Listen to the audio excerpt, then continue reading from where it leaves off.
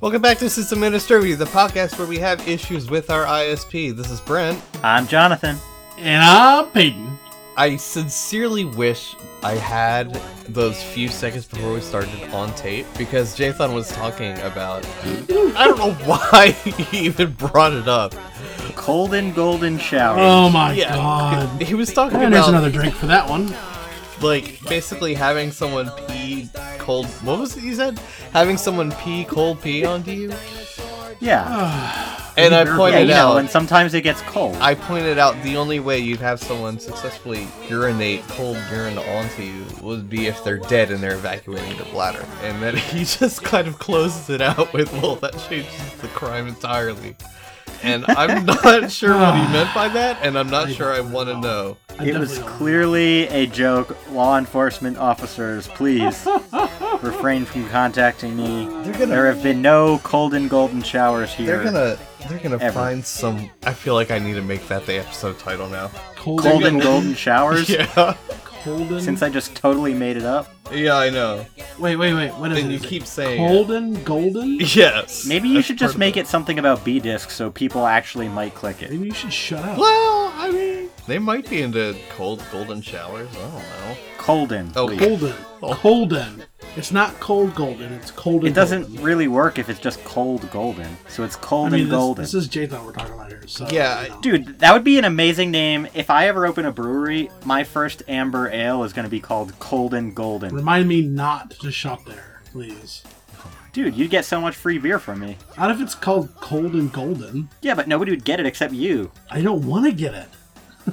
You already do, though. I peeked a couple times there, so...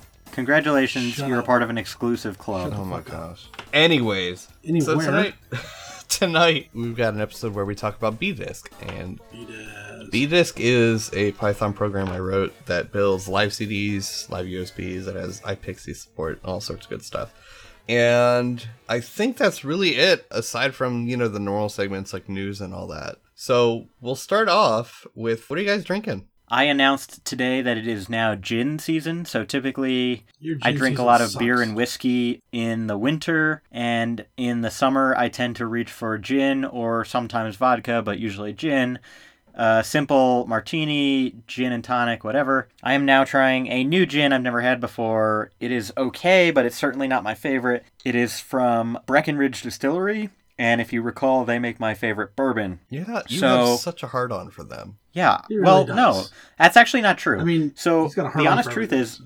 I really like their bourbon. I think their bourbon is fantastic. Mm. Other than their bourbon, though, everything else I've tried from them, I haven't liked, really. And this gin is not much of an exception. Really? So the best distillery, in my opinion, that I've ever experienced is actually Vapor Distillery, which is in Boulder. And almost all of their spirits that they have gin, they have vodka, they have Ginski, which is like a whiskey barrel-aged gin. Ew. Has all won Did you say- like a significant amount of awards. Really? Jensky? And they are working That's on weird. an American single malt, a bourbon, and a rye. And if it's at all comparable to Breck Bourbon or even better, I will probably just drink it because I love the people that work there. I always have a really good time when I go there. And the only thing I really like from Breckenridge Distillery so far is the bourbon. Wow, that was a really long answer to what are you drinking? That was... I know, but now you guys know all about my preferences. So either when you would like to support me, Nope. send me sorry. Breckenridge Nope, Bourbon, Definitely not. or send me Vapor Distillery's gin.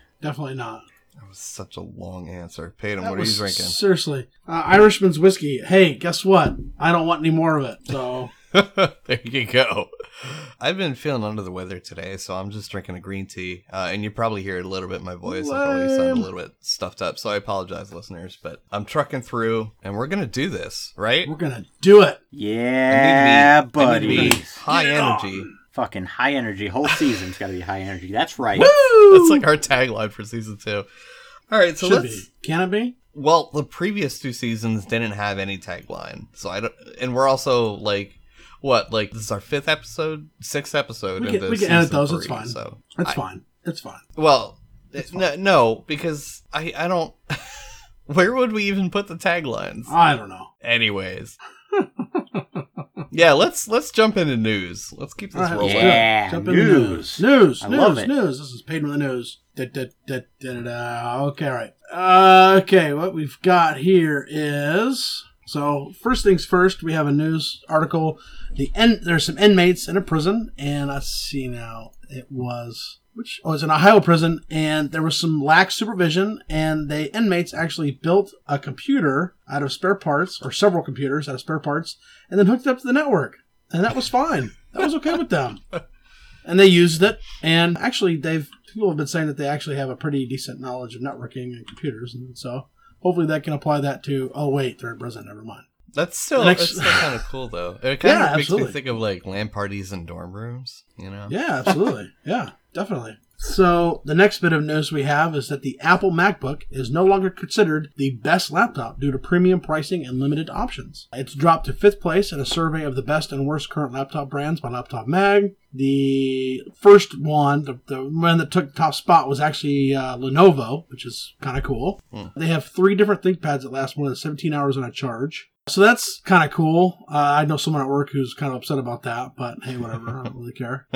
The next little bit here is we have a 1986 bulletin board system that was brought the old web back to life in 2017. There was a computer. Let's see now. This guy named David Lightman found a system and brought it back online, and it's up and running. So now, did he? I know that there's like 1 or 2 BBS software out there that allow you to hook into Ethernet as well. Did he use one of those, or is it actually on, like, copper line, telephone number kind of a thing? I'm looking here. Looks like he used the Raspberry Pi, possibly. Okay. So it's probably Ethernet. Yeah, probably. Which is weird, because he's probably using the Raspberry Pi to bridge to Ethernet rather than just shoving a NIC in. No, let's see now. He's using it's a CFFA 3000. It's a modern peripheral for Apple II computers that adds a mass storage using flash media that can be reused to replace floppy disks and hard disks. For Skip, it's a valuable alternative to the original 32 megabyte hard drive he had with his original setup and those 3.5 inch diskettes. He is using a modem. It's being limited to 4,800 bits per second. Oh my god. With this CFFA 3000, he's getting a lot, his I.O. is a lot faster, despite the board being limited to that, for aforementioned 4,800 bits per second. So he is actually using like an Apple II or whatever. So this is actually pretty cool, honestly. I have been seeing a lot of chatter in general about BBSs coming back. Yeah. So that'd be an interesting thing if they pull that off. Well, Reddit's pretty popular, and I mean, it's not quite a BBS, but it's, that style of forum where you just have like the ability to just, post and comment. I think that's, it's a good format. So yeah. I'd be happy to see BBSs actually come back, really. I don't know. I get what you're saying, and I partially agree, but I really hesitate to put the label of BBS on anything that isn't actually... Yeah, it was... Which is weird, because Arch calls their forums the BBS, but... Yeah. So the next bit of news is we have hackers have released or found or leaked the NSA's top secret arsenal of digital weapons. Snowden tweeted about this, and while you may or may not agree with Edward Snowden, he generally does find some good stuff occasionally. This is a big deal. It's showing actually that some of this stuff's been actually in use on people. We don't really report politics here, so we're not going to talk about people being monitored. So that's all I have to say about that. And although I will say that this is why we say that you shouldn't write these tools and demand that they be written, because eventually they leak. Right. I mean, that's the thing. Like the whole FBI thing. I mean, that's one of the things we said was, if the FBI has this, it's going to leak, and someone nefarious is going to get a hold of it, and we're going to be in trouble. Mm-hmm. All right, so the next bit of news here is that Facebook has failed to protect 30 million users from having their data harvested by a Trump campaign affiliate. So, talk about privacy, How did they go about that? Was it through like the Facebook API or something? So it was posted by Global Science Research, and it was a task. So like you could like do a job, like flag pornographic images or dig through the search engine results for email addresses. And it pays between $1 and 15 cents, or 1 and 15 cents. So it was like what's the Amazon thing? Mechanical Turk? Mechanical Turk. Yeah, it was like one of those. Turkey. Turking. Yeah, it's turking. Oh my gosh. Yep, that's all it really was, you know. That's astounding. Yeah. And so, well, on Amazon, so this is about Amazon Web Services initially here. Our terms of service clearly prohibit misuse. Yeah, but what do they call misuse? Right, exactly. Right. So then, 2014, some of Turkers noticed the global science research app appeared to be taking advantage of Facebook's porousness. Someone can learn everything about you. Yeah, so it was just turking, is all it really was. Oh my gosh. Which, this is why you don't put anything on Facebook. Yeah, You know? yeah. So then, the next bit of news, the last bit of news we have is that Mark Shuttleworth is going to return to Canonical as the CEO, and more than 80 workers are facing the axe as he comes back aboard. It looks like he's going to try to right that ship. Yeah. An external assessment of his company by potential new financial backers found overstaffing and projects that lacked focus. They've never had a project that lacked focus. Come on. Come on. You're right. They've never had something that you could call a project. It's never... They've had half-baked ideas that lacked focus. Pew, pew, pew, pew. Boy. Yeah, but I mean, like, Mirror, Upstart, Yeah, I don't... right. We were talking about it in the channel today. Yeah. And yeah, they've... The Ubuntu phone. Oh, gosh, Oh, yeah. man. That had promise. I remember looking at that back in... No, it had hype. I don't know about promise, yeah, but it definitely had hype. Yeah. And I think that's their problem. They were really kind of hyping things. Well, they're very without good at really... Yeah, their hype machine is pretty great, but they don't have the developing resources to back up the hype they were generating. So then it would take like 5 years for the release of it if it did get released, and then it turns out it was crap anyways. And so I don't know, whatever. Like, Canonical does some awesome things for the Linux adoption rate and stuff like that, but that's I mean, true. shoot, they're And they do... Go ahead. I was gonna say they're the ones that got Bash incorporated into Windows. Yeah. You know, I mean, they've done quite a bit, but I think it's too little too late, realistically. Yeah. I don't know. I have mixed feelings about Canonical at this point, I'd say. Yeah. What were you saying, Jathan? I was just going to say, like, they also do, I don't know if they still do, but they have done a fair bit of, like, bringing computing resources to, like, impoverished people and stuff like that as well. For maybe, like, there was a period where they did that. They haven't really, I mean, that was one of their projects, and of all of the projects they've done, that had a moderate amount of success, but I wouldn't call it a booming success comparatively or objectively. You're talking about OLPC, right? I don't know if that was an Ubuntu thing. I know they wasn't played deeply into it. Yeah. No, I'm not talking about any specific effort. I think just in general, for a long time, I remember them sort of saying, like, oh, we're doing these things. Yeah, and that's kind of how they cut their teeth, I guess, and really kind of entered the big arena. But that's not really... I don't know. I wouldn't really call that their claim to fame so much, or their speciality. No, and I didn't really say that. Yeah, I know. But, like, the project wasn't really... Even those types of projects in general, because besides OLPC, I think there were, like, one or two others, or... I'm still not entirely sure how it played out, if it was all OLPC and then just subdelegated or whatever. Yeah, like, OLPC and Sugar... What was it? Sugar OS? Whatever it was called? Yeah, I don't know. Didn't really take off like one would expect it to. So, I don't know. Is that it? It didn't. No. Yeah, that's it for the news. Okay, cool. Yep, that's it. Oh, and Hackathon. Or not Hackathon, Dayton's Hackathon. Yeah, Jathan, you wanna plug it again? No. Plug it, Applications closed, teams are selected. Oh! Applications are Oh, closed. yeah? Really? You filled all the slots you were trying to fill? Did somebody join that we talked about previously? No. No? Oh, okay. So we are, I think, still sort of lacking in a few areas, but I think that the combination of people that we do have and the resources that we as BioFrontiers IT are going to be able to throw at the event, I think we're going to be in an okay place. Plus, administratively, even if you don't have all the people you need, you still need a point to cut it off and say, like, look, we can't accept anything further because, Yeah, I mean, realistically, if someone were willing to book last minute and wanted to come still, I'm sure we'd try to make it happen, but... Mm-hmm.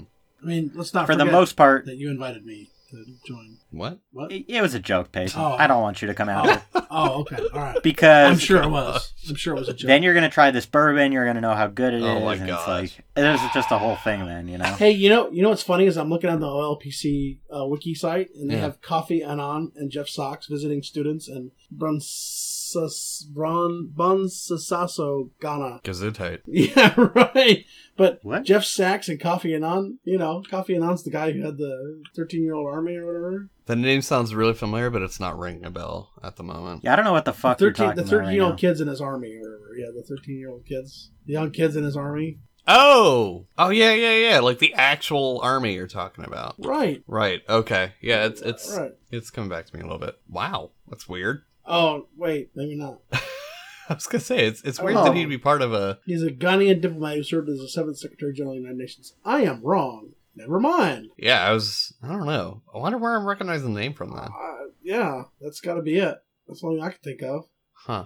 Anyways, Anywho, so B-Disc. So B-Disc. all three of us from B-Disc. Oh my gosh. The system sure is not down because this is B-Disc and B-Disc doesn't go down. B-Disc doesn't go down. Oh my gosh. Can't take B-Disc down. B-Disc goes down more than a drunken palm date. You calm down. Wow, that's So- fucked up. Shut up. So, it's my understanding that all three of us have built for this episode at least one ISO, right? Yes. I built two. Great, but at least one, right? Yes. Jathan? Yes? Two is greater than one. Okay. Yes. What, you had to check? Wait, really? You had to do the math in your head there, bud, or what? He was like giving like a verbal proof. Like he had to. I had to write a quick Python loop to check it or It's- something. If Or two an greater than if one. statement.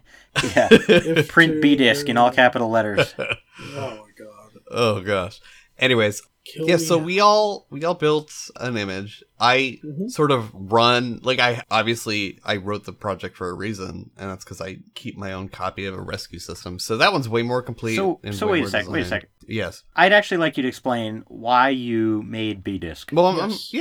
well, it says in the docs, Jathan, but I know, but not everyone here wants to read your novel. Seriously, it's a lot of docs. information. It's a lot of documentation. So I just want a 30-second description. Tell us why you made B-Disc. Yeah, loved Sysresc, but hated that it didn't do everything I needed to, and got Okay. sick and tired of remastering Sysresc. So I decided to make my own live CD, and I needed a way to rebuild that live CD, and then I needed a way to make it more flexible, and then I made B-Disc. Oh, okay. That's it. I mean, that was what, like 5 seconds, 10 seconds? It's better than I feel like I nothing. could spend more time on that. But Well, hold on. I'm building into it here, Oh. and now I forgot my place because Jathan interrupted me. I know, right? What a turd. What was I? That could be my superhero name.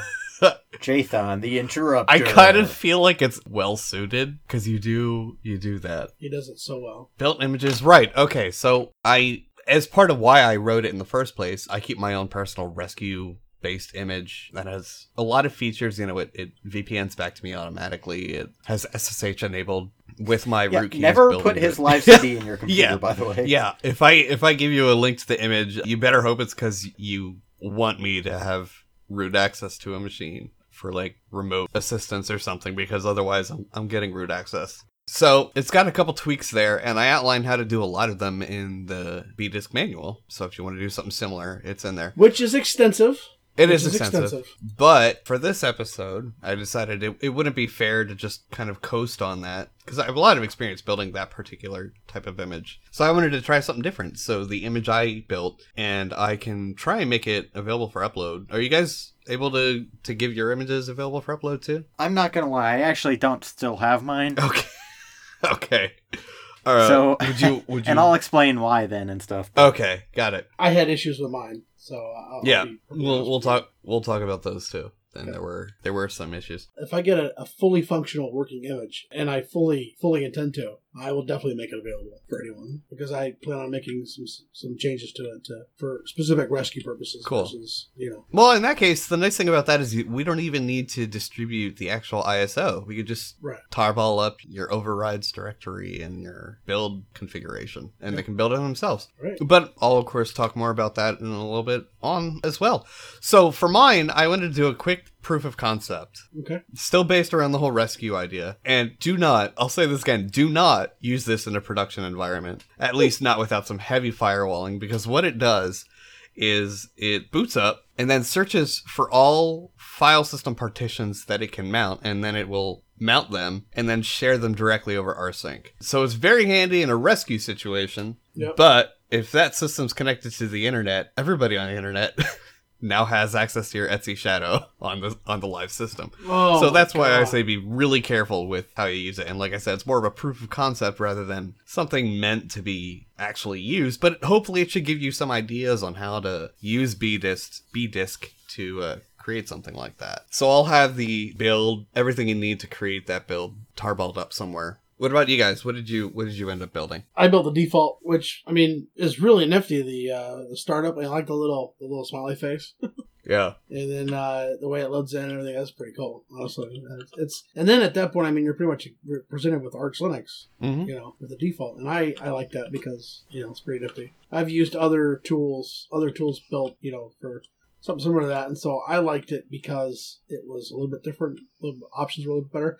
However, I do have to say that when you're in the select screen, it's kind of hard to read some of the text sometimes. So I don't know if maybe I don't know. I'm not a designer, so that's not my. Yeah, and that's part of the problem too. Is the so I actually have Jinja 2 templates that control those boot screens. I have a lot of it templated because I wanted to make it a lot of flexible. But the problem with that is you now need to know two things. You need to know how ISO Linux, or really syslinux, like the boot screen configurations are set up, and you also need to understand the Jinja 2 language, which isn't really hard. But if you don't have any experience with it, it can be a little bit of a difficulty to grasp. Well, I did find out that if you put a hash in front of a comment or a line in Jinja, then it doesn't count as a comment out, and it just shoots it anyway. Right. To So comment that's out in something I learned. Jinja 2. Yeah. To comment out in Jinja 2, you need to enclose it in curly braces and percent sign. Curly And braces and percent sign? Yeah, you open it awesome. with a curly brace percent sign, and then your comment, and then you close it with a percent sign curly brace. That's exhausting. Yeah, it's a little bit of a pain in the ass, but it's because it's kind of like a stream-based template,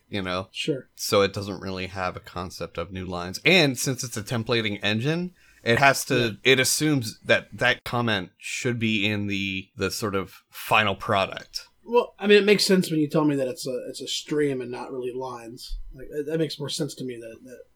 Yeah, like it parses the new line characters, but it reads it in the stream. And Right. But more to the point, it's a templating engine, so it basically makes the assumption that if a line is prefixed with an octothorpe, if you will, that you want that octothorpe in the final product that it's templating out to. Right. Rather than yeah. It's a literal translator versus. Yeah, versus a interpolation kind of a thing. Mm-hmm. So you built the default, which has a lot of packages, by the way. It has a lot. It's a 1.3 gigabyte. Sounds about right, yeah. And that was a single Arch because Arch Yep. Linux finally killed their i686 bootstrap tarballs, and that's what Yep. BDisk uses. And Arch Linux 32 doesn't have bootstrap tarballs yet, so we'll see how that goes. But, I added support for splitting the two apart, so. Jathan, what did you end up building? So I am not whiny like you, and I still use System Rescue CD when I need a reliable, trusty, familiar live CD to do stuff and things and stuff. How erudite of you. Primarily, I wanted to not exactly recreate System Rescue CD, but I basically wanted to make something that was similar in that it contained all the tools I would regularly need. So my requirements for what I built were basically could install Arch or Gentoo from the final product. I wanted to make sure that I had support to mount Windows file systems if necessary. Oh, interesting. Mm-hmm. I think I shouldn't say through because I think they're defaults, but I definitely made sure Nmap was in there and some other netstat and some other tools like that. Mm-hmm. Yeah, so that was basically, I didn't so much worry about what I made. So one of the things that Brent didn't mention is that BDisk is available through Git at git.squareroot.net. Mm-hmm. You're welcome. Thank you. But also, if you are an Arch user, it's available through the AUR, which is the, Arch user repository, right? So basically, I installed the first time from the Git one because I actually sort of volunteered myself to write some documentation for the ArchWiki for BDisk, which I haven't done yet because I only just went through the process for the first time this past weekend. So I wanted to get familiar with the various ways you could go about installing it. So I installed it from Git the first time, and then actually just today I wanted to install it from the AUR, and I actually had a harder time with that. There were a few things that didn't quite work out for me, so I, work with Brent to get those resolved, and I think now they're in a tagged release, right? Yeah. To Jathan's credit, they were actual valid bugs, and I did fix the bugs, and I pushed a beta release to the AUR. There's a BDisk and a BDisk Git. Both are fixed. Nice. So at the very base level, though, what you do with BDisk is you download all this source, and then you make what is called a build.ini file, and ini just describes a format of the file. Really. Yeah, I mean, it's a common config format. Yeah. And that's like the bare minimum for building BDisk or your own live CD with BDisk. Mm-hmm. So, I thought that was great, but the one thing that I didn't see a feature for, and this is something I also mentioned to Brent, and I think it could be a good idea, is basically having support for building several different live CDs at one time. So maybe you have a couple live CDs or live USB images that you maintain. You want to add something to all of them and then rebuild them. Right now you have to specify or basically copy in the build.ini each time for that. So I personally would really like to see a script or a more friendly way to script building multiple at once. Personally, I don't think a lot of people would utilize that, but for the few people who might, I think it'd be a really cool feature to have, and it's not something that's super hard to implement. Yeah, and I did agree with them there. So I'll probably be adding a single argument where you can just provide a path to a config file. Now, when you say at a time, that also would require me to add locking. Because currently it has no locking, and I don't have any experience with setting up locking in Python. You're talking locking, that'll be an experience, so it doesn't run them all at once? Well, even if you did, I wouldn't want it to run into sort of... I mean, I should add it anyways, because if you try and do 2 runs with the same config currently, it'll let you do that, and it shouldn't. Yeah, no, I was more so thinking like you could just make a bash like for loop, or even use like a semicolon or double ampersand. Iteratively, not at once. Okay, yeah. So next steps for me, though, and I guess my overall impressions, I really like the concept of BDisk. I'm not the kind of person who spends a lot of time rescuing systems, if I'm being honest. I'm very lucky in that we have clusters and everything's the same. So if something goes wrong, typically, if it's a hardware issue, it gets sent back to the vendor. If it's not a hardware issue, there's some amount of diagnosis, but usually the only thing that really does go wrong is a hardware issue if it's only a single node. And in that case, we send it back to the vendor, they send it to us, I just basically plug it in and it rebuilds itself. So I don't spend a whole lot of time doing sort of rescue operations unless I really fuck something up. That being said, I think everybody should have a go-to live CD that they're familiar with the tools. And I think building your own is a great way to ensure that you have the environment that you want, the tools that you definitely know you need, and anything you think might be nice. Even being comfortable at the prompt within a shell without having to modify it every time, I think that's worthwhile for making your own live CD or live USB image. So definitely some follow-up things like I do want to follow Brent's instructions also for basically like the sort of phone home VPN scenario, because I think that is a valuable thing to have available. Oh, it's super useful for headless stuff. That combined with, embedded SSH authorized keys. Yeah, well, it basically allows you to, put your live image into a system, plug it in, turn it on, make sure it boots, and then, you can walk away and you basically already have a way to access that machine. I don't know. I thought of a couple of other good use cases. I also would like to spend some time testing out the same build process on a couple of other distributions. And, ultimately, if it's possible... Like, I would definitely volunteer to help make packages for other distributions. I'm sure they would never be official in something like CentOS, but having an RPM available that somebody could use would definitely, Or at least the other thing, so it is obviously written in Python. Even the capability or the instructions or a script that will automatically create a virtual environment so that when you're done, you can just wipe it out, I think is still a good investment of time. And it's something that, I would certainly, I would volunteer to write. And whether Brent adopts it or not, or if it's just like a one-off blog post that I make that's like, here's how to run BDisk on CentOS 7 in a Python virtual environment. I think there's a lot of potential. So I was joking with Brent. He's been working on this for how long? Well, version 1 through 2 was written in Bash, and I did that 3-4 years ago. No way. Wow. The Python, the Python rewrite was maybe a year old, something like that. I'd have to check my commit history. Well, I was joking around back in January about making 2017 the year of BDisk. I'm not sure I see, like, I- and, don't take offense to this, but it is a really sort of niche tool, right? No. Like, most people are not going to build their own live Absolutely. CD, but I think it would. But for those who want Exactly. to, It should be easier. It's really hard to find a product that actually tries to do a good job of it. So I do think that it Yeah. would be very possible to make BDIS sort of the standard for that with enough work and time and effort and documentation and stuff like that. So yeah, I would encourage you to check it out. I would encourage you to think of what a use case would be, even if you do accept the defaults, which are relatively sane in terms of what gets built and what packages are pulled in. I think it's worth doing, but absolutely build your own. Make sure it has the tools that fit your environment at your job or at home or whatever the fuck you want to do. This is America. And if you're not in America, BDIS probably still works. It just by default, I think it builds US and UK. It's just less free. localization, but You might be able to install the packages But you want. you can adjust those things. It's less And it will spy on you. So, yeah, Not as much. I apologize. for you. That was like a little bit lengthy, and I didn't really directly answer your question. No, it's good. You know what the image needs to be for a joke. Next time or whatever is it needs to be like an eagle holding. Oh my God.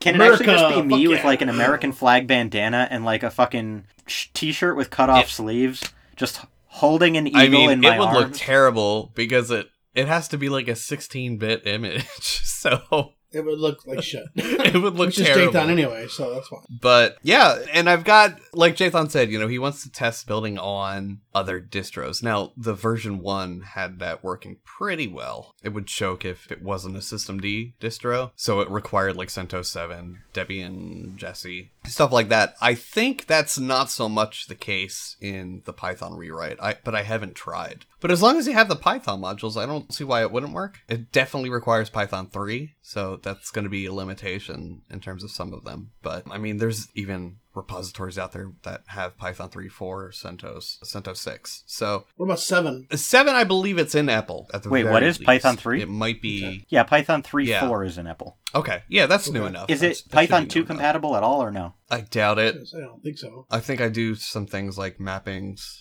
and stuff that doesn't work quite right in Python 2. But I haven't tried it, so I guess if anyone wants to experiment and Would test you that out. personally see any value in maintaining a Python 2 branch as well? No. You know what? I mean, that's a good kind of... Oh, we got time. That's why I think it's worth talking about this shit. Let's kind of dip into that. I never really talked about it before because the tangent hasn't really come up yet, but I'm a firm opposer of writing stuff in Python 2 unless it's specifically written for a system that only has Python 2.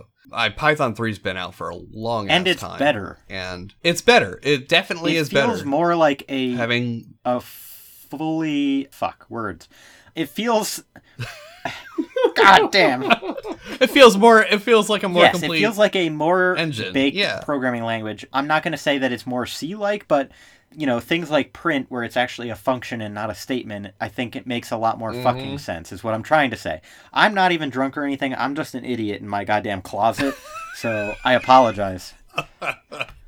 Oh You're my just gosh. a girl in the world. Oh my gosh.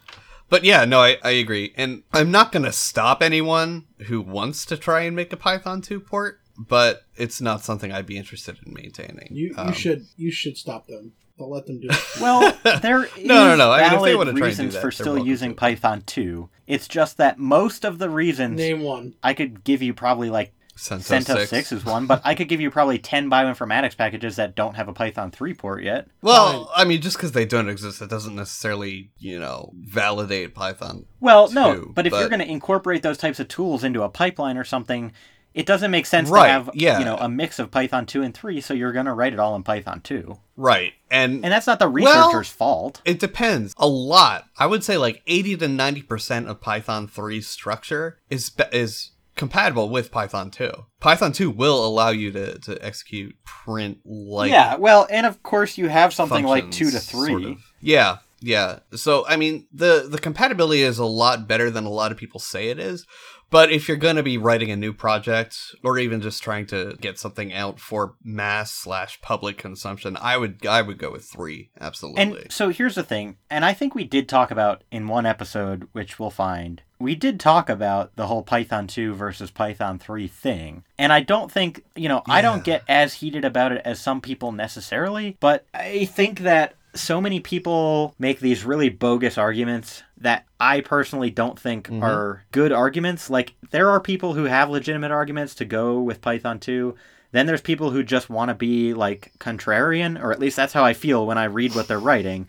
And, you know, as someone who likes to be kind of an instigator myself at times, like, I don't support other people trying to fucking step on my role in this world. No.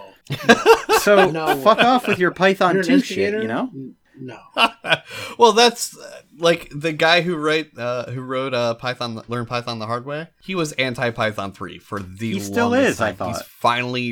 He finally released a Python 3 version. Well, that's just because he wanted to sell more shit. Yeah, probably, honestly. But I guess he just finally gave in to peer pressure. But he had an entire page. Like, it's a long ass page devoted entirely as to why Python 3 sucks. And then I found like one or two counter arguments to like every single point he makes.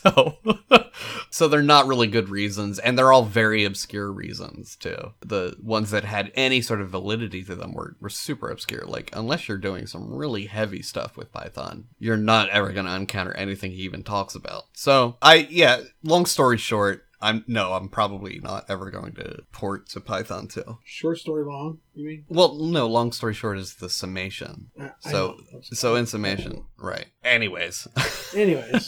So back to BDisk, I guess. Back to BDisk. What? I hesitate to ask this because I know there were plenty of them. What issues did you encounter when trying to goddamn use BDisk? thing with the stuff. Thank you, Jathan. So I had some build issues, and it's possible that it was a KC.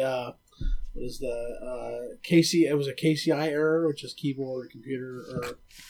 Peyton doesn't even know what kind of fucking error he is. Yeah. Anyway, I was trying to. There was this one that I saw. It was pretty funny, but I can't remember what it was. I think it's KCI is what it is. But anyway, the point is, I had some troubles building it. You know, I followed the instructions and I made some changes to the build that I thought I could make. And what I should have done is I should have tried to build it first and see if it worked, and then made the changes that I wanted to make. Other than that, I mean, you have a lot of documentation. It's very obvious that you spent a lot of time, you know, writing down, you know, the things that you feel are important in regards to it. And, you know, that's impressive to me. And I really liked the options that you dictated. And you laid those options out in such a manner that I really thought I understood. And of course, I probably didn't. But I felt that I understood those options enough to make changes to it without having to consult something else. You know, like say, Brent, can you explain this option to me? Right. Versus I could read it and say, oh, well, that means that I could do this. And, you know, whether I was wrong or right is, you know, I think more my fault than like yours, if that makes sense. I did, after seeing this stuff you pinged me for, I did add a little more tweaks to it to make it a little bit more user friendly and idiot proof. So there was one case where he was getting an error message about a Git repository, and you know, I won't go into the details of it. It's in the Git commit, but in the commit message. But you know, the whole point of that was he was trying to tell it to use a Git repository that didn't exist, and he didn't realize that. And by the error message, you never would have known that that's what was happening. So I made some tweaks to hopefully make that a little bit more clear to the user. What about you, Jathan? What issues did you experience? Well, mine were not user error. Oh my god. Well, no, I'm bragging about it. I'm just saying. So the first time I went through and I built it with straight out of Git, I didn't install a package. And I actually had an easier time doing that. But I also, obviously there was something I had done differently, because the second time when I tried to install it from the AUR package, I found a bug where actually the very first location listed where you can put your build.ini file, mine was not being read. Yeah, that was on me. Yeah, that's so other than that, I didn't really have any issues. There is a lot of documentation, so what I would really like to see is sort of a TLDR sort of quick start. And I know in this case, case, like, it's important to understand what you're doing to some extent, but also not for everyone probably. So I would like to see a quick start. And I know that this isn't your thing, but this is something that my sort of generation, I think, appreciates a little bit more, is like a video guide, basically, where you're basically just talking about what you're doing and actually visually showing someone, you know, I'm editing this file and this is why and whatever. I think personally that while not everyone would find that useful and not everyone would use it, some people would find it worthwhile, and some people might use it. Also, Brent has just linked to me what is sort of a quick start guide, though it is not labeled as such, and maybe it's a little too quick. Yeah, well. Yes, and he notes I mean, here, it this links should to the probably relevant be parts. sooner in the manual, since it's like 3/4 of the way down the page. Yeah. Or at least a note Yeah, that says, like, that's if also you don't a give a fuck about all this other stuff, jump to, yeah. Yeah. That being said, it is something that I'm excited to continue to play around with, and it's something I want to contribute to, at least in the sense of documentation and testing, so... Yeah, and something Payton and Jathan didn't really get a chance to test, but it also has iPixie support, which... Oh, you managed to test iPixie? Yeah, I baked it in and just sort of fucked around with it on my desktop at work. I didn't really, like... You didn't push the images to a host or anything and try. No, I wasn't really productive with it. I just wanted to like see if it broke anything really when I enabled it. That's one of the features I use a lot, so I would hope it isn't broken. But if you're not familiar with iPixie, I'm pretty sure we've talked about it on the show before, but it's like a traditional Pixie setup, which I also inherently build support for. But it's like a traditional Pixie setup, except you can run it over the internet. And it has support for things like mounting iSCSI drives and pulling a DHCP lease automatically. You can then chain load from normal Pixie to iPixie. Really? Yeah, you can do a lot of stuff with iPixie. It's really cool. That's cool. So it has built-in support for that. I probably should go into some detail on how to actually set that up in the docs. There's a little bit in there, but... Yeah, I don't really go too deep into that. And honest to God... But it's super handy. Mostly the docs are already so long... And I'm not saying it's a bad thing. I like good documentation. It's just, it is a lot. Yeah. So if you go look at it and you're just like, holy fuck, like you don't have to absolutely read all that. But I think that maybe like even a checklist at the top that says like, these are the bare minimum number of things that you must do to build BDisk would be good.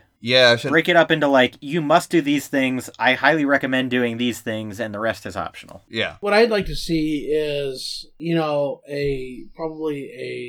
necessarily a quick start. I mean, that's a good idea. But also, like, I'd like to see a little bit more of a generic and then also not completely build ready, but, I feel like I had to go through and check a lot of options still to build a default without it failing. Now, again, that could just be me, and I'd love for you to, prove me otherwise. Yeah, I pretty much built the default without... The only thing I had to change was the base path, and then that worked. Right, yeah. Right. The other thing, though, that I just thought of, and this, I think, would be an option. Like, you don't have to do this, but even a quick, let's say you take the most, common options, maybe 5 to 10 things, and you just ask the user in a prompt, like, what should this value be? What should this value be? Do you want iPixie support? Yes or no?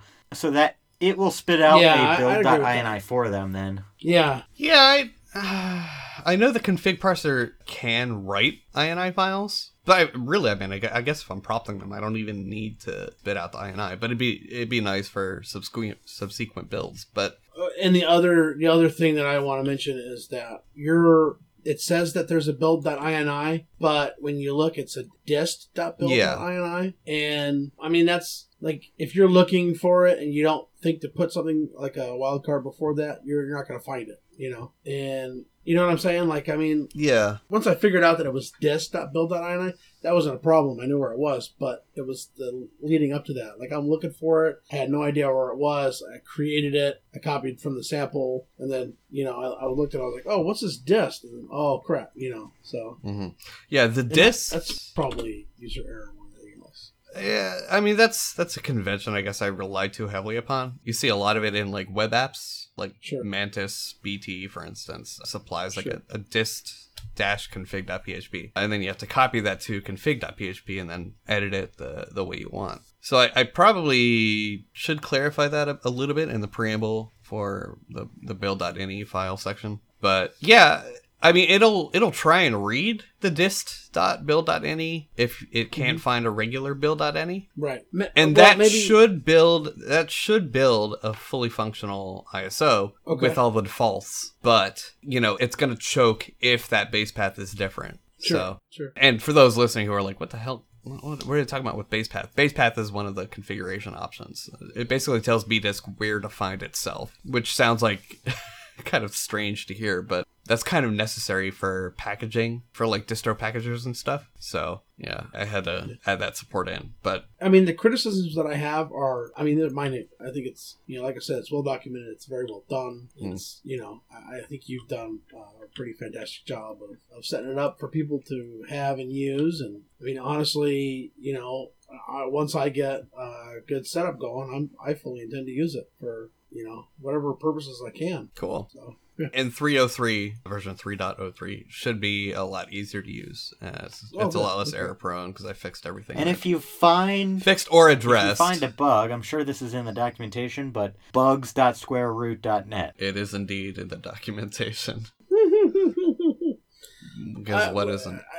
I mean, the thing is, and I just want to say this, I mean, you've really laid out, like, what everything does, too. And I was really impressed to see the directory structure. Like, I'm looking at the directory, like, where's this? Where's this? Oh, okay, there's this. So, really, I mean, don't beat yourself up with any of this. Like, please don't think that. Yeah, no, I know I put a lot of time into this, but, it comes down to, like, I'm going to miss some stuff. I'm one guy developing this. Sure. So. Absolutely. Yeah. And I think you did it good. I think you did a good job. So well, thanks. Don't think that I'm like ragging on you. I think, no. I mean, you're not Jathan, so Oh my gosh. Fine. I mean, if you want to be like that, I'm going to make JDisk. JDisk. Make JDisk. Actually, I'm just going to focus on JAML. JAML. Yeah, you need to get that out. There's a callback for you. JAML. I'll link to the episode where he talks about JAML. That was Can we just like, off the show? He actually started working on a spec for JAML. Oh, he It did? didn't get very far, great. but I did. I've been thinking about It it. didn't get to... I don't even think you wrote it No, down. I do. I have a loose set of guidelines. Oh, my God. You got a loose set, all right. Okay, anyway. Well, then someone would have to write the parsing I could do engines, that. too, but No, you could. Probably in Python. Sure. Python would be pretty easy. So the next thing I'll say to people who are maybe on the fence about it is, if you're curious about it, just give it a try. I mean, you can't do worse than I did. So. Yeah, and the more people who try it, the more bug reports I get, which means the better it gets, assuming they're actually bugs, I guess. Good bug reports? Yeah, good bug reports. And I know there's a lot in there, but I'll say it right now, I will know if you didn't read the docs, and I will point to you the exact section in the docs where it talks about what issue you're having if it's not a valid bug. So no. I do that. So please read the docs, because I've spent a lot of time on them, and yeah, they're extensive, but it's for a good reason. BDisk is deceptively small in lines. I think it's only like 5K lines total, but it does a lot, and it's very complex in how its configuration is driven. So there's a reason why the documentation is so extensive. Yeah. Mm-hmm. Yeah. So how about the United Airlines flight, huh? Oh my God. Let's not talk about that. Oh, I also want to mention. So not only do I want to test different distros for the host build, but I've been trying to figure out a way to do different distros for the guest build, like the finished product. Because not everyone likes Arch, and that's fine if you don't. Yeah, I know people who don't. Yeah, I know a lot of people that don't. Just ask on our channel and you'll find at least 3, probably more. But taters, you suck. Yeah, there's a couple of them. But yeah, so like I've said, I'm trying to figure out a good way of adding in support for different guest distros.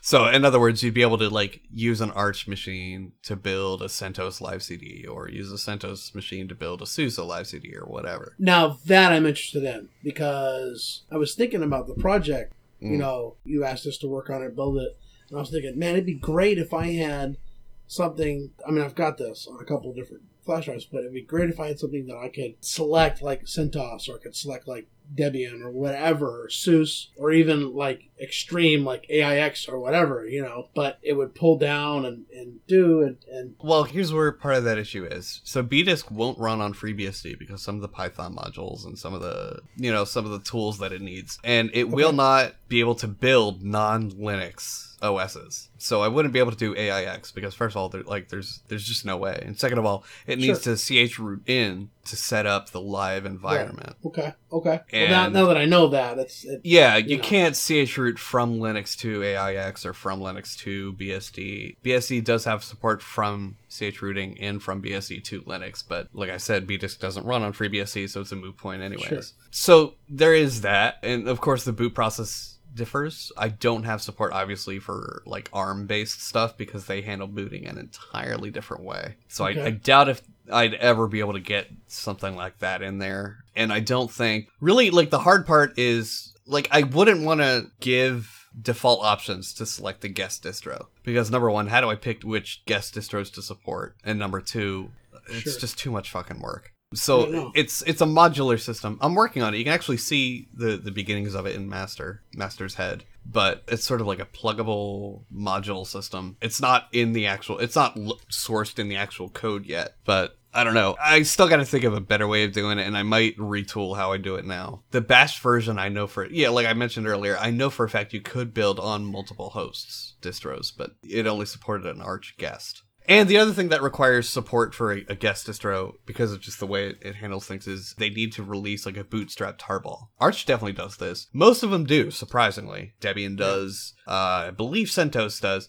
If not, though, I mean, you can literally do it with a Docker container bootstrap tarball. You know, so like... A lot of people release those kind of tarballs, even if they're third party, they should still work. So that's not really the hard part. The hard part's going to be actually making it smart enough to know which distro to pick. Sure. So we'll see how that goes. Well, I mean, my difficulties aside, I'm willing to be a test dummy, so to speak. I mean, I have CentOS and Ubuntu here in my ESXi, so, you know, I mean, if you really need someone to test something, I mean, I have no problems. And you've got the SUSE at work. Not that I'm suggesting that you test it on like a production system. No, I will. Absolutely. No, it's not part. Yeah, I'll get right on that. Yeah, don't do that. But yeah, I mean, if you've got a particular distro that is not Arch and you would like to test, by all means, you know, get in touch with me. There's a section in the docs, of course, about how to contact me, so you can use that. I'll, of course, link to the docs and directly to the Git repo. It's also mirrored on GitHub, but it's not the primary mirror. It's not the primary repository. So I wouldn't rely on the GitHub repo. He hates GitHub. I hate GitHub. Hate it. Hates it. I hate it. But you have a GitLab? You have Git at home? You use Git at home? No? I don't use GitLab. I use Gitolite combined with cgit for git.squareroot.net. Okay. The reason I put it on GitHub, though, is because a lot of people search there first. And even on the repo, I say, this is not, you know, go here for bugs. Don't use fucking GitHub issues. Those people suck, just so you know. Well, I disable issues from it, too. So so they have no choice but to go to bugs.squareroot.net. But yeah, but I mean, it's better for SEO and stuff because it's fucking GitHub, you know. So it's a necessary evil, but I hate GitHub. Hate it. So that's why I don't rely on it. Anyways, I hate it too, because you hate it. Any closing remarks on BDisk or anything you wanted to add, subtract, nullify? I would like my time back, please. I think Jathan. I'd like to subtract my time. Personally, reverse. You can't. Sorry, dude. I don't know, man. Like, it's my backing up noise. You said your first build worked fine. It did. No, I'm not actually complaining. I'm kind of. I don't think that lets asshole. you like the Python 2 people. Okay. Okay. Right. You're an asshole. Do you drive too slow in the super fast lane, Jathan? Okay. Do you drive by yourself in the carpool lane? Yeah, and I beat my horn the whole time. Yes, he does. Yes, he does. He absolutely does. My God. I guarantee you he does. He would. God absolutely damn it, Jathan. Yeah. God damn it, Jathan. Pretty much. All right. Suck. Jathan. All right. Yeah. Take the baddie? High energy. High energy. Okay, so I do not want to get into a... Not high energy enough. Shut the fuck up.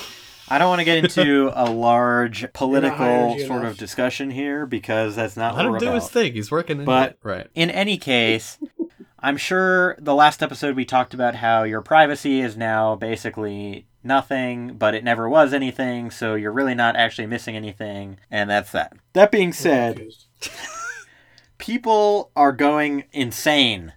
People are going crazy on the internet. People are like, we must use a VPN because now my ISP can sell my data. And what's stupid as shit about this is your ISP could always sell your data, and now they just can continue to. And second of all... Well, no, now they can do it legally. Well, it was never illegal. Yeah, there was an explicit act for it. No, there was an explicit act that was not yet in effect. That's the thing. It was not yet in effect. I don't care. Look it up, you fucknut. We're getting into the gray area here. No, we're not, because it was not yet actually in effect. Very gray. No, we are. It wasn't in effect, but before that, there wasn't anything explicitly saying they were allowed to. Yeah, but everyone knows if it doesn't say you can't, could still bring it to court. So anyway, you could still bring it to court. I'm talking is my now. point. So Everybody's freaking the fuck out right now. They're like, we need to use a VPN because we need to protect our traffic. Let me tell you why. Although I've kind of... Shut the hell up. Let me tell you... No. I just want to say, I kind of Suzanne. noticed that the hype has died down a bit. Thank God, because someone needs to die down. Oh So, my God. here's why this is bullshit and stupid, and it's going to lead into the baddie. So pissy. Such Sass sass. is right. Tell us, Jason. Sass is sass. Sing it, boy. Sing it. First of all, who is to say that you can trust a VPN provider any more than your ISP to not sell your data? I would trust Foxy Proxy. I'm not getting into that. Thank you. I appreciate Anyway, but also, realistically, it is not really practical to use a VPN for everything all the time, especially when, in fact, you can essentially just go to websites that use SSL and achieve a similar effect in some cases. Sort of. Because there's still a trail that you've gone to that website, but how you interacted with that website is not necessarily clear to your ISP. Depending. Depending. I said depending. Okay. I said depending. All right. No. There are some cases, okay? I would disagree I don't care with that, how you feel. actually. This is not therapy. I work for a VPN And I provider. work for... Your I work mom for cares me. how I So feel. anyway, We're coming back to that I don't when you care. finish. So anyway, this is a back to his mom? baddie that's No, going just to an let him. illegitimate company with illegitimate people working there that you should illegitimately definitely talk to. So You signal, you store. the name of this article is The Importance of Trust and Integrity in a VPN Provider and How MySafeVPN Blew It. It is a long fucking article with pictures and all kinds of shit. But essentially, after this whole thing was blowing up, there was this company, MySafeVPN, that sent a bunch of emails to people, primarily people who were Plex users, and also... No. I'm reading it, all right? So, people who were Plex users and people who were me, Boxy all right. users. And I don't even know what Boxy is. Boxy Your was, mom's Boxy. I think, some sort of privacy suite to begin with. Oh, Like, right. I like- know what so- I know what Boxy yeah. is now. So- Yeah. Okay. Boxy had a breach in 2014. Plex had a breach in 2015, which is how these email addresses were attained in the first place. But these MySafeVPN people essentially are offering this really shitty, dodgy, sketchy, arguably non-existent VPN service, which people were eating up. But on top of it, they kept saying they were associated with Plex and Boxy and all this stuff. Their website, if you go to it, they've basically talking about all these certifications they have and stuff, and all these companies have come out and said, we don't know these people, we don't endorse these people don't have any certification that has to do with us. There's so many holes in the story. They also have their address listed online, and if you go to Google Maps, you type in the address and you look at their place where they're at, it's like a restaurant in Canada. So Yeah. there are Yeah. basically, like, browsers are now blocking this website, and, like, companies and their corporate firewalls are blocking this website. Don't use MySafeVPN. Browsers are. I don't know about blocking that. the I just sort of said that. What the fuck, dude? In Well, any Jason. case, well, I'm scrolling Come through on, all these Jason. pictures, and it says high-risk website block, so I assume that's either by a browser. It looks like it's That's Sophos my- is doing that, so I- antivirus. Whatever. Is there a guy with a hoodie holding a laptop up? So in any case, All this right, has been all right. really long, Get to and the I'm point. rambling, but that's what always happens with the baddie. And all that to say, MySafeVPN isn't real. Those motherfuckers give VPN providers a worse name than they probably already had. You shouldn't use MySafeVPN. You probably should use somebody else. And you're getting a baddie, you motherfuckers, Proxy, because proxy. even if you're trying to scam people, you're so bad at it that your scam is shitty. Baddied. Wow. Get fucked. Wow. Shit. I feel Get good fucked, about that. nerd. So if you read the Twitter thread on this, it is absolutely hilarious. They're like, we're not related to Oh, we're yeah. not related to Plex. And I mean, just all kinds of like. Yeah, what the fuck Plex are was you guys extremely even upset on about the over issue. there? They tweeted all day basically Oh, saying, yeah, like, we absolutely. have nothing to do with these motherfuckers. This is not us. Nice. This is Jathan, not us. Yeah, my Safe VPN was a good example of how to not PR. But Jathan, here's what I wanted to say. I would still recommend a VPN over strictly relying on. Oh, I would HTTPS too. because Same. they're. Well, that's No, not what I you didn't not say my said. I VPN. recommend not using a VPN or I don't recommend a VPN. I just said in No, many you cases the said- amount of data that your ISP Yes. is going to be able You to gather said- when you visit a site that's You fully said- encrypted using SSL is Mhm. going to be much less, and in a lot of cases that will probably suffice to protect you from any, yes, they will know you visited the website.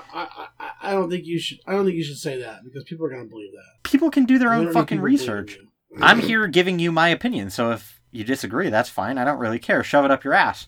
But the point is, in most cases, like, you go visit a website, it has SSL, you log in, you keep interacting by way of SSL. Like, the most your ISP is going to see from that transaction or your visit to that site, your session, is potentially the length of time you spent there and just to know that you visited the website in the first place, but they're not going to know what you did there. Well, they can get some smart ideas, but also, I'm guessing you're not aware of the ISP that did SSL injections. Verizon? Was it Verizon? I think it was Verizon. In either case, though, that's really fucked up, and most ISPs don't do that.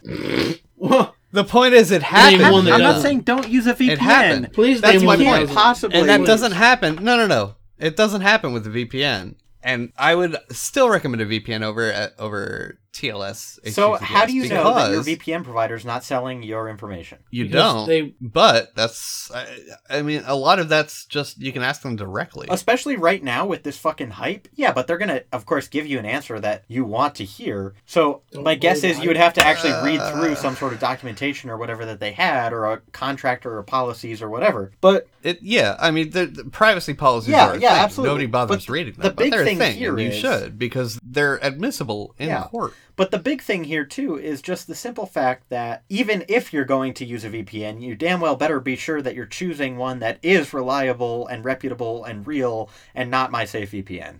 Yeah, I can get behind that statement. But, I mean, VPN support a much higher encryption suite than No, I don't than TLS. disagree with that. You know, it was I funny, know, was I reading- said I don't disagree I was with reading that. an art.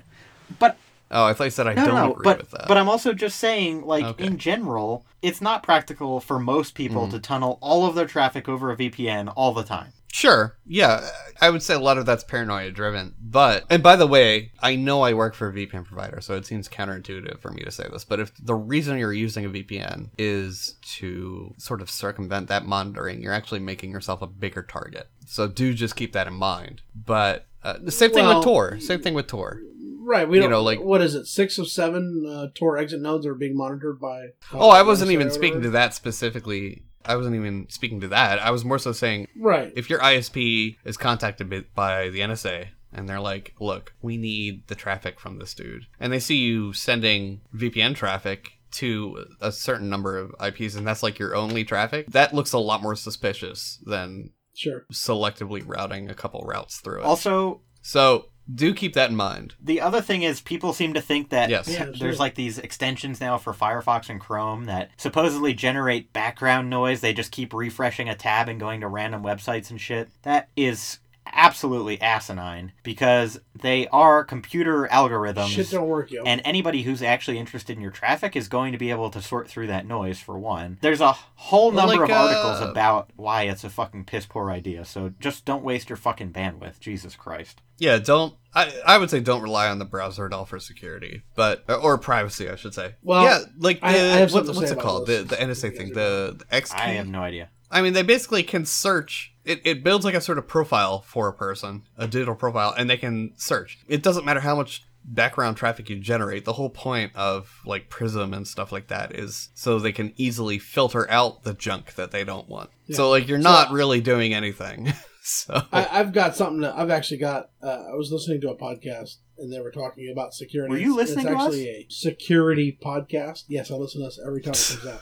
But no, it's a security podcast. And the gentlemen that were on there were saying, well, I have a Linux VM that's just a bare bones Linux VM on Ubuntu that I use for my banking and everything. And I'm like, that's not secure. You're not inherently secure because you're using Linux, you know? Mhm. Like, you're spreading information that's incorrect because you're saying that Linux is more secure than Windows, and you just have the bare bones basic Ubuntu install. That's not even close to being what you need to do to be secure, you know? I will grant it does protect against some certain things, Some. Trojan, like the Trojan ads, Sure. the use case we see there. That'd be a good use case you could prevent against using a Linux VM. Sure. But you But can if also the host use is U-Block Origin, compromised, you know? yeah, and if the host is compromised, or if you're not Sure. doing any extra work to secure that Linux VM, it's Right. Oh boy, I'm Yeah. feeling ranty If now. you really Right, want to There's be good another about fucking it, thing. yeah, no. Well, it's probably because wow, we actually are... Yeah, but I got one more thing. A little bit There's hot. also these dumb fucking campaigns on, like, Kickstarter and shit. Probably not Kickstarter, but I don't know, like GoFundMe. Like, oh, let's buy the browsing history of the Congress people who did this to us. Not gonna happen. Not gonna Stupid happen. fucking notion. Yeah. It's not like you can just call an ISP and be like, I want the data for this person and I'll give you $1 million. It doesn't work that way. The ISPs most likely are collecting aggregate data. Like, this region filled with, predominantly this type of people with this kind of income are primarily looking at these types of products. Like, it's for advertising and shit like that. Does it still matter? Yeah, it's still an important thing, and we should still give a fuck, and we should still, I don't know, do something about it. Like, hopefully, get smarter about voting. But in any case, don't contribute your money to stupid fucking ideas like that either. Okay, you're telling people to get smart about voting, and that's not going to happen. I mean...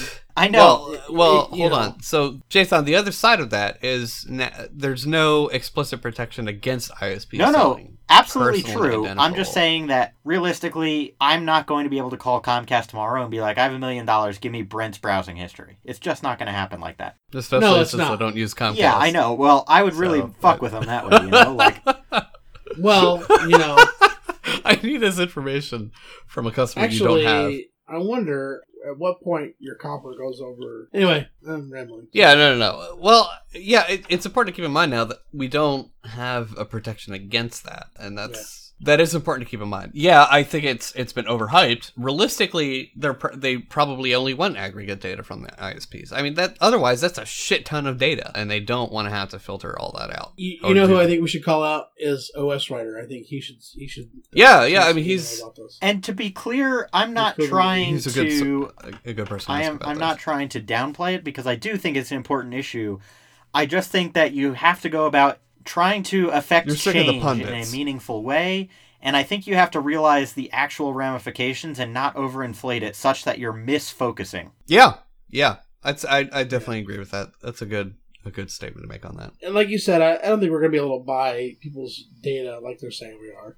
And I saw those messages too, and I was just like, are you fucking serious? Like, there's no way that they're going to let us buy frickin' Dianne Feinstein's fucking browsing history. Like, they're not going to do it.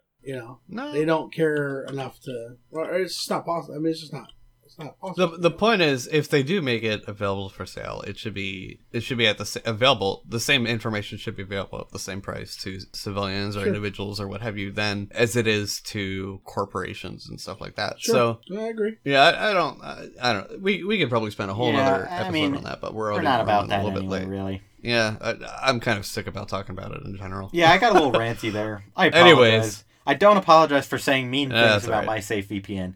Fuck those motherfuckers. Yeah, they definitely get my industry. Yeah, and if you're listening, MySafeVPN, fuck you. Such a fucking train wreck. Just read that Twitter feed, man. Yeah. Such a fucking train wreck. It's just terrible. Anyways. The things they were saying were... Anyway, yeah. Anyways, this has been SysAdministrivia. I'm Brent. I'm Jonathan. And I'm Pete. See ya. You make me have to feed you, and then you lick my face too. I always have to chase you. You never let me sleep you. I've got to clean the letterbox. It's got an awful smell. Play with me. Why can't you go to work for me? Help me get this cat off the shelf. I'm getting sick of all the animals. I have to groom them on the backside.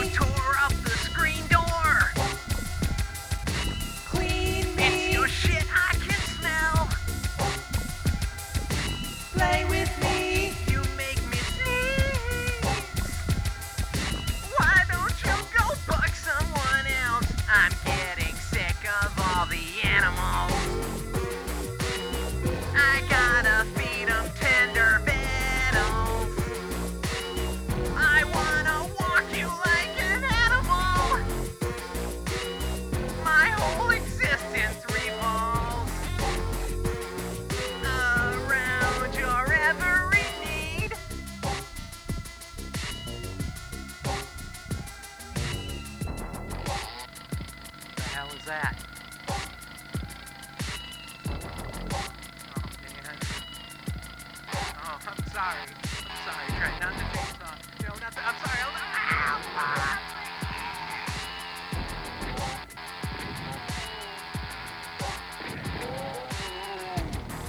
Honey, it's your turn to clean up after Pookie. Oh, I did it yesterday. My cat Tasha destroyed the couch. Mommy, what are those dogs doing? It's okay that you chewed up my shoes. I didn't need them. And I didn't want to eat that either. It's yours.